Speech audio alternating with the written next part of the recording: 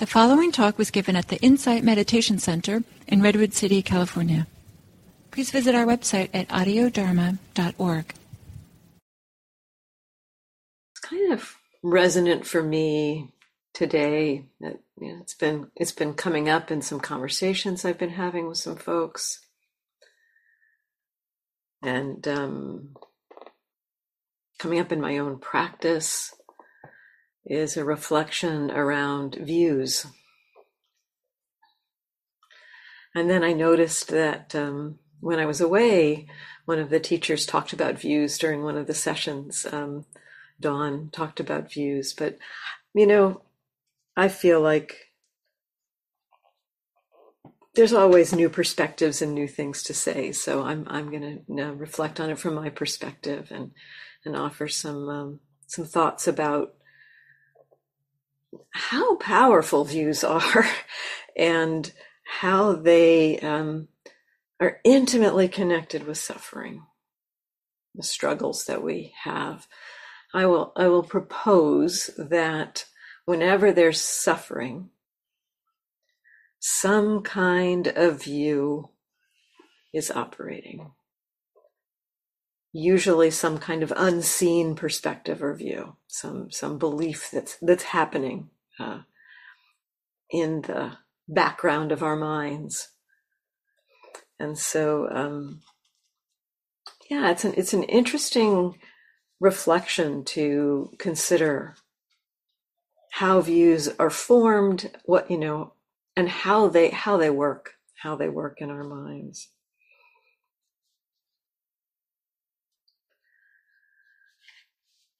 The Buddha is said to have pointed to views as being a powerful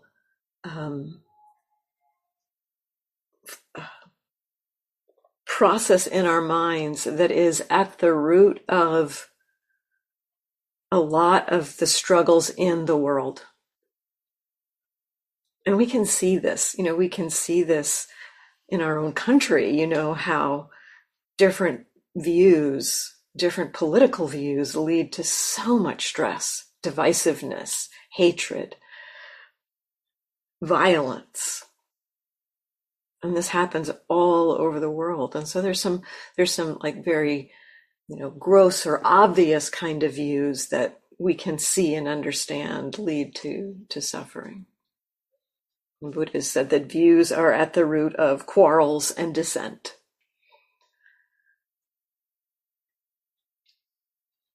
He also, I think there's a quote, something like, people attached to perception and views roam the world offending people. Kind of like that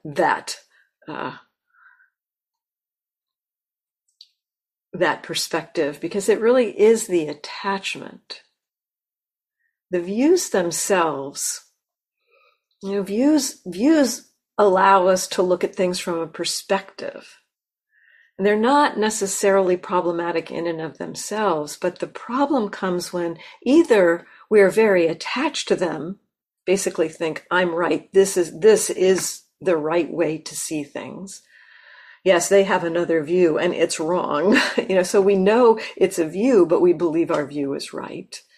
That kind of attachment to view creates a lot of stress and suffering in the world.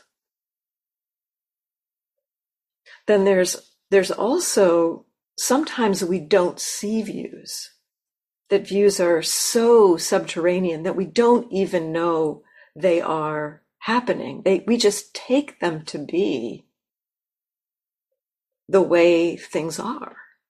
It's like we believe those views so deeply that we don't even conceive there's another possibility.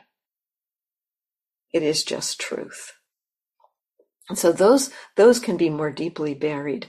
And those are some of the more tenacious views in our minds. Those kinds of views are connected with taking what taking what is impermanent to be permanent, taking what is unreliable to be reliable, just so deeply embedded in our minds and in our almost sometimes even in our biology. I was talking with someone today and said, sometimes just those very those views around the stability of the world, like, we look around and things look pretty stable. These walls have been here for a long time. And so there's that kind of sense of the solidity or stability of the world. And some of that stability is formed because of the way our perceptual processes work.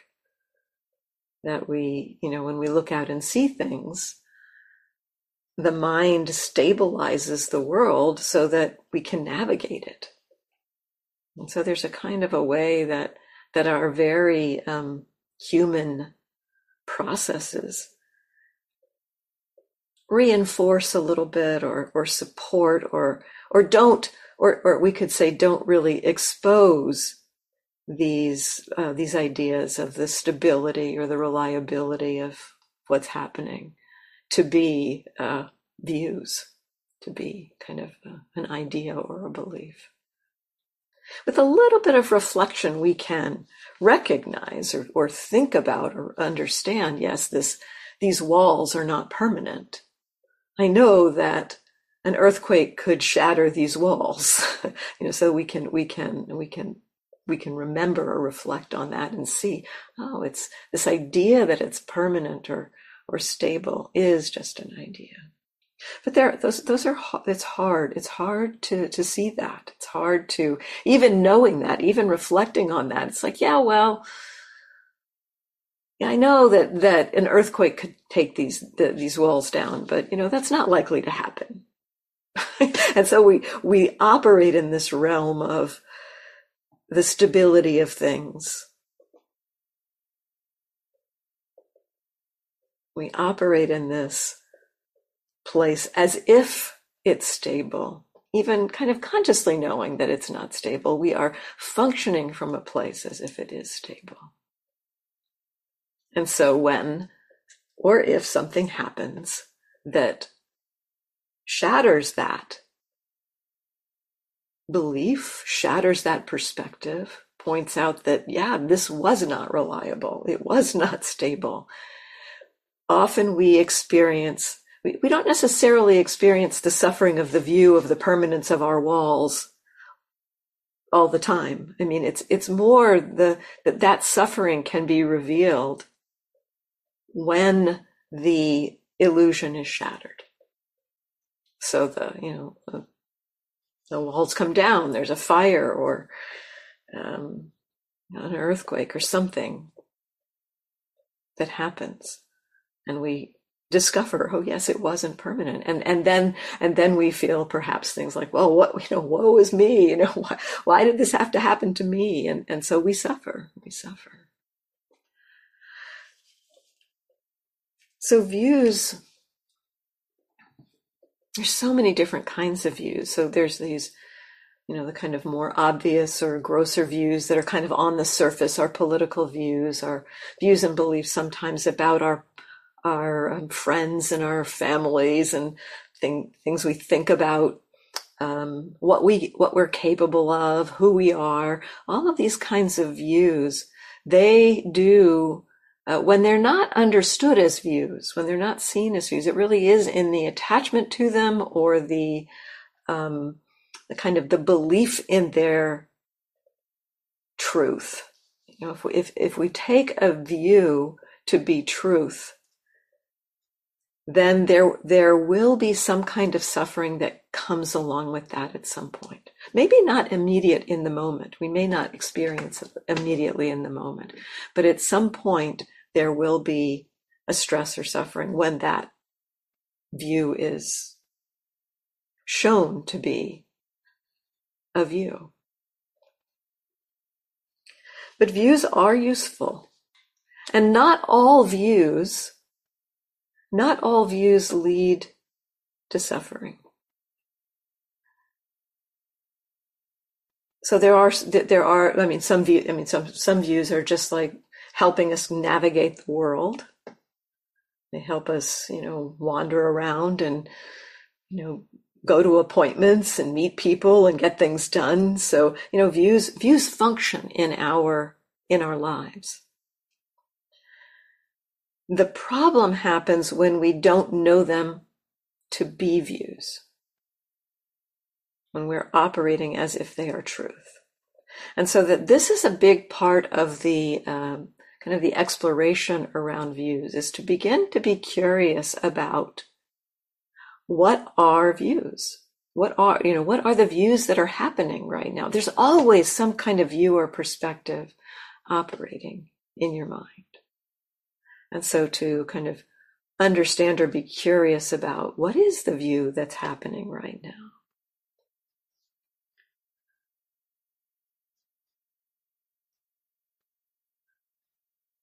I said a moment ago that not all views lead to suffering. And there's views that actually help us to move in the direction of freedom. That's what wise view is. The views of it's useful to pay attention to experience. It's useful to notice what's happening in the present moment while it's happening and be curious about it as a human experience. That's a view. It's a belief. It's a view that I heard that view from my Buddhist teachers and kind of like, well, I don't know how it's going to work, but I'll give it a try. And so I tried it on and found it to be helpful, found it to be useful. And so understanding, views as views, we can kind of try them on. Is this a useful view? Does this view support me in moving towards freedom from suffering, moving towards more ease, more peace in my life? Now, we may have other relationships to views. I mean, maybe some views may be more practical. Like, does this view help me to get from here to there when I have a job to do? Like the view that my car runs on gasoline and I need to fill it up with gasoline, those kinds of, kind of practical kinds of views. So, that view in itself is not like moving me towards freedom from suffering, but it's not necessarily an unwholesome view. And it's a useful view to recognize if I don't check the gas in the tank, I need to check the gas in the tank in order to know, well, if I'll have enough to get there. So, it's a belief, it's a view, but it's useful. So there's a lot of these views and beliefs that just function in our lives to help us navigate our world, help us navigate to get through our day.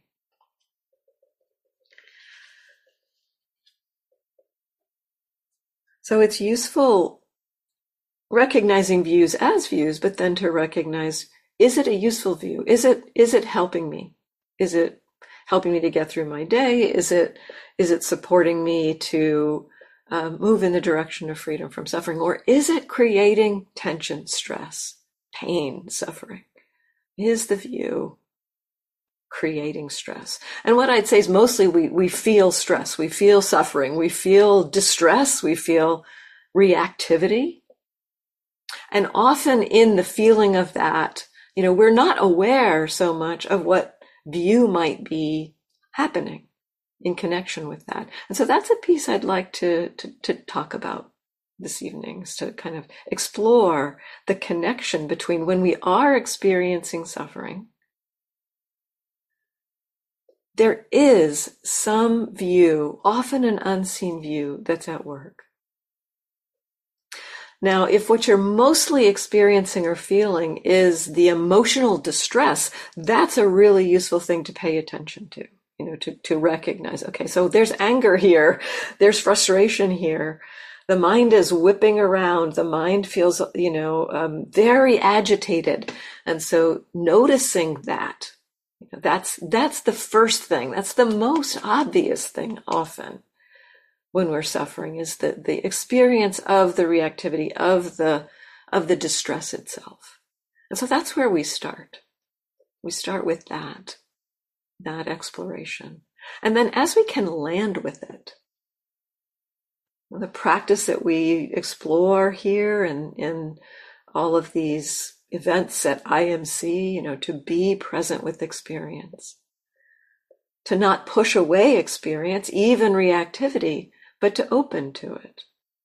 So we start to explore the experience. And as we do begin to get familiar with, okay, well, what does it feel like to have the experience of anger? What does it feel like to have the experience of frustration or boredom or confusion or agitation? What is that like? And as the mind can kind of land and be with that and not be like pulled out into reactivity about it, then there might be some capacity to get curious about what's the belief, what's being believed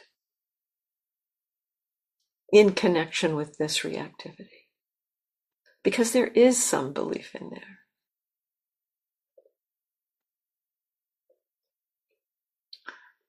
Often, there's some basic forms of belief that kind of underlie so much of our reactivity. Just the simple kinds of beliefs like, it's not supposed to be like this. That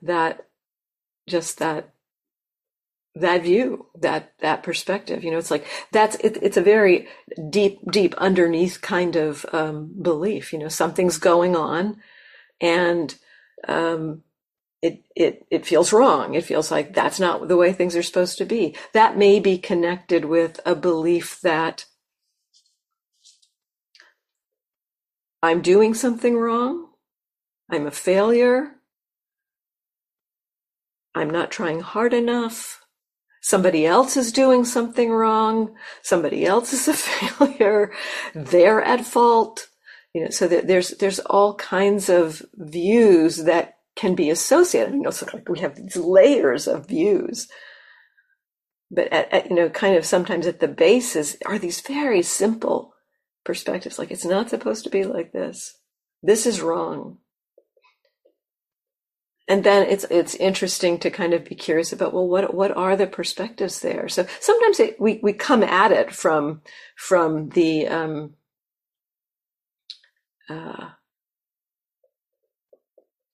reactivity, and we may just kind of see. So, for instance, from my own experience with anger, the looking at anger, being with the anger, and then hanging out with it, seeing all kinds of views, like that person is evil, that person did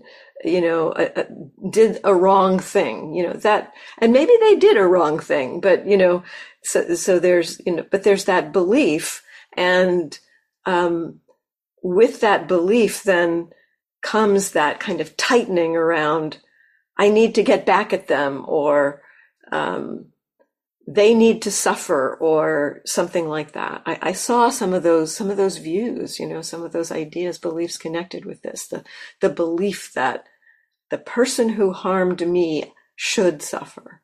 That was humbling to see, to see that belief in there. And it was painful, to see that the mind wanted somebody else to suffer. And when it was seen as a belief, there was a way the mind just kind of began to let it go a little bit, to let go of that idea of, and to appreciate. I think in that moment when I saw that view, I appreciated, wow, there's so much suffering in the world because people have that kind of view. It was seen as not just a personal view, my fault for believing that, but seen as just conditions of the way a human mind reacts and responds to situations. So the kind of the understanding there was, wow, no wonder there's so much pain in the world, so much distress in the world. This is like the seeds of where war comes from. And it was humbling to see that, that view that I wanted somebody to be hurt. But at the same time, in the seeing of it, then the heart opened to compassion for how much suffering happens out of views like that. And so there was a learning, there was an opening that came through seeing the view. So that's an important piece, a kind of curiosity about the views that are happening. It's not an intention to like find it and then get rid of it, but it's more like to just expose it as a view and then see what happens. See what happens to the view when it's recognized as a view. See what happens in your experience. See what happens in your heart, in your mind. And so often I find when there is a view that's exposed, sometimes the view doesn't go away. Sometimes the mind is holding on to that view. But when it is at least acknowledged, oh, that's the view that's happening. There's some kind of a shift in the experience. Sometimes when the view is exposed as a view, it's like the whole thing falls apart. The stress or the suffering that was connected with that view just can't stay put together because the view has been kind of, the bubble of the view has been popped. It's no longer believed. It's just, oh, that's just an idea. It's just an idea in the mind. And so seeing it as a view, sometimes the whole set of suffering around the experience can fall apart. Sometimes, though, our minds are holding on to views tightly, but what I've seen is still it's useful. The perspective of, at one point I was working with somebody who was noticing a lot of self-hatred, and I had worked with a lot of self-hatred in my own practice. So I was very familiar with this and very familiar with the beliefs that are underlying it. And I suggested that that person might just check in and notice what the beliefs were connected to that self-hatred. I'm no good. I'm a failure. I'm wrong. I'm bad. Those kinds of thoughts often, that might be connected with self-negativity or self-hatred. And I said, and the person said, yeah, I see those thoughts that I'm bad. I see that I'm wrong, but I think they're true. I said, that's okay. You can just, you don't have to try to disbelieve the belief. This is another important part around looking at views. When we see something as a view, it doesn't necessarily mean that we have to try to convert the view into something else, but just notice that it's there. So I counseled that person to say, yeah, when you see that view, just know that it is a view. What's happening right now is the mind is believing it's a failure. That's what's going on right now. So, and you don't have to then try to convert it into, or tell yourself, I'm not a failure, because what I saw in my own practice around some of those deeply held views is that trying to tell myself, you're not a failure, was just like, it just reified or reinforced that part of the mind that was like, no, I've got a lot of history with this, there's a lot of reasons why I think I'm a failure. And so to try to convert that view into something else can just lead to conflict and actually paradoxically reinforce that very view. But just noticing that it is a view, sometimes that creates a little bit of space or a little bit of kind of the mind is acknowledging, yes, it's a view that I'm a failure. That's what's happening right now. The mind believes this view. And it opens the doorway to the mind to recognizing it as a view rather than simply taking it as truth. There's a shift there that can happen in the mind, a shift from it's just true that I'm a failure to the mind is believing I'm a failure. And there's a big difference between those two. And there can be a little bit of space, a feeling of space that comes with that. So I really would just like to encourage a lot, the kind of curiosity.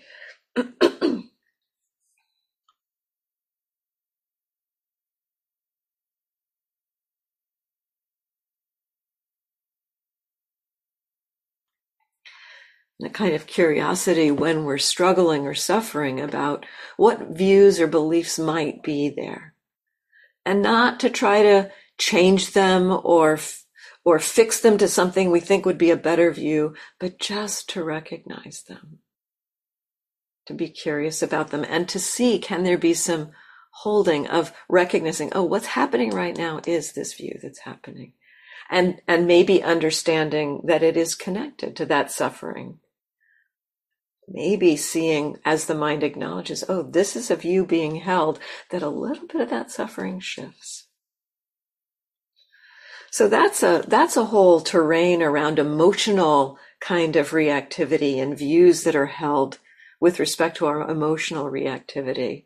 There's a whole other topic that we could talk about that I'll just mention here, because this is really where my own practice has been in this terrain in the last few weeks, is around beliefs about the meditation, beliefs about the practice, ideas we hold about how we're supposed to practice or what it means to be mindful.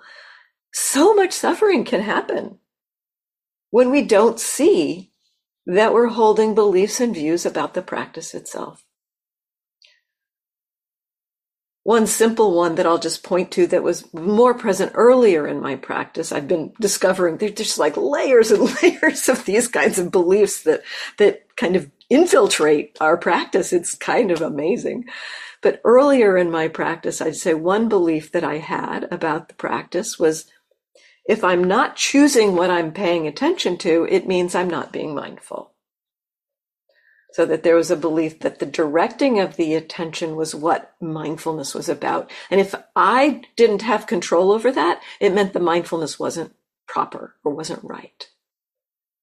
And that I have since learned is not the case, that this capacity to be aware, to be mindful, we can simply settle back and just know without choosing, without consciously deciding. There can be an awareness of what's here. But there was so much suffering in the early part of my practice around that view or belief. And so sometimes when we're in the meditation, if there's something we're struggling with about the practice, that's another useful time to check in. What's the belief? What am I believing? And sometimes it's hard to see those because they're so deeply embedded in how we have learned the practice. Again, we're just taking it to be, this is true. This is the way practice is supposed to be.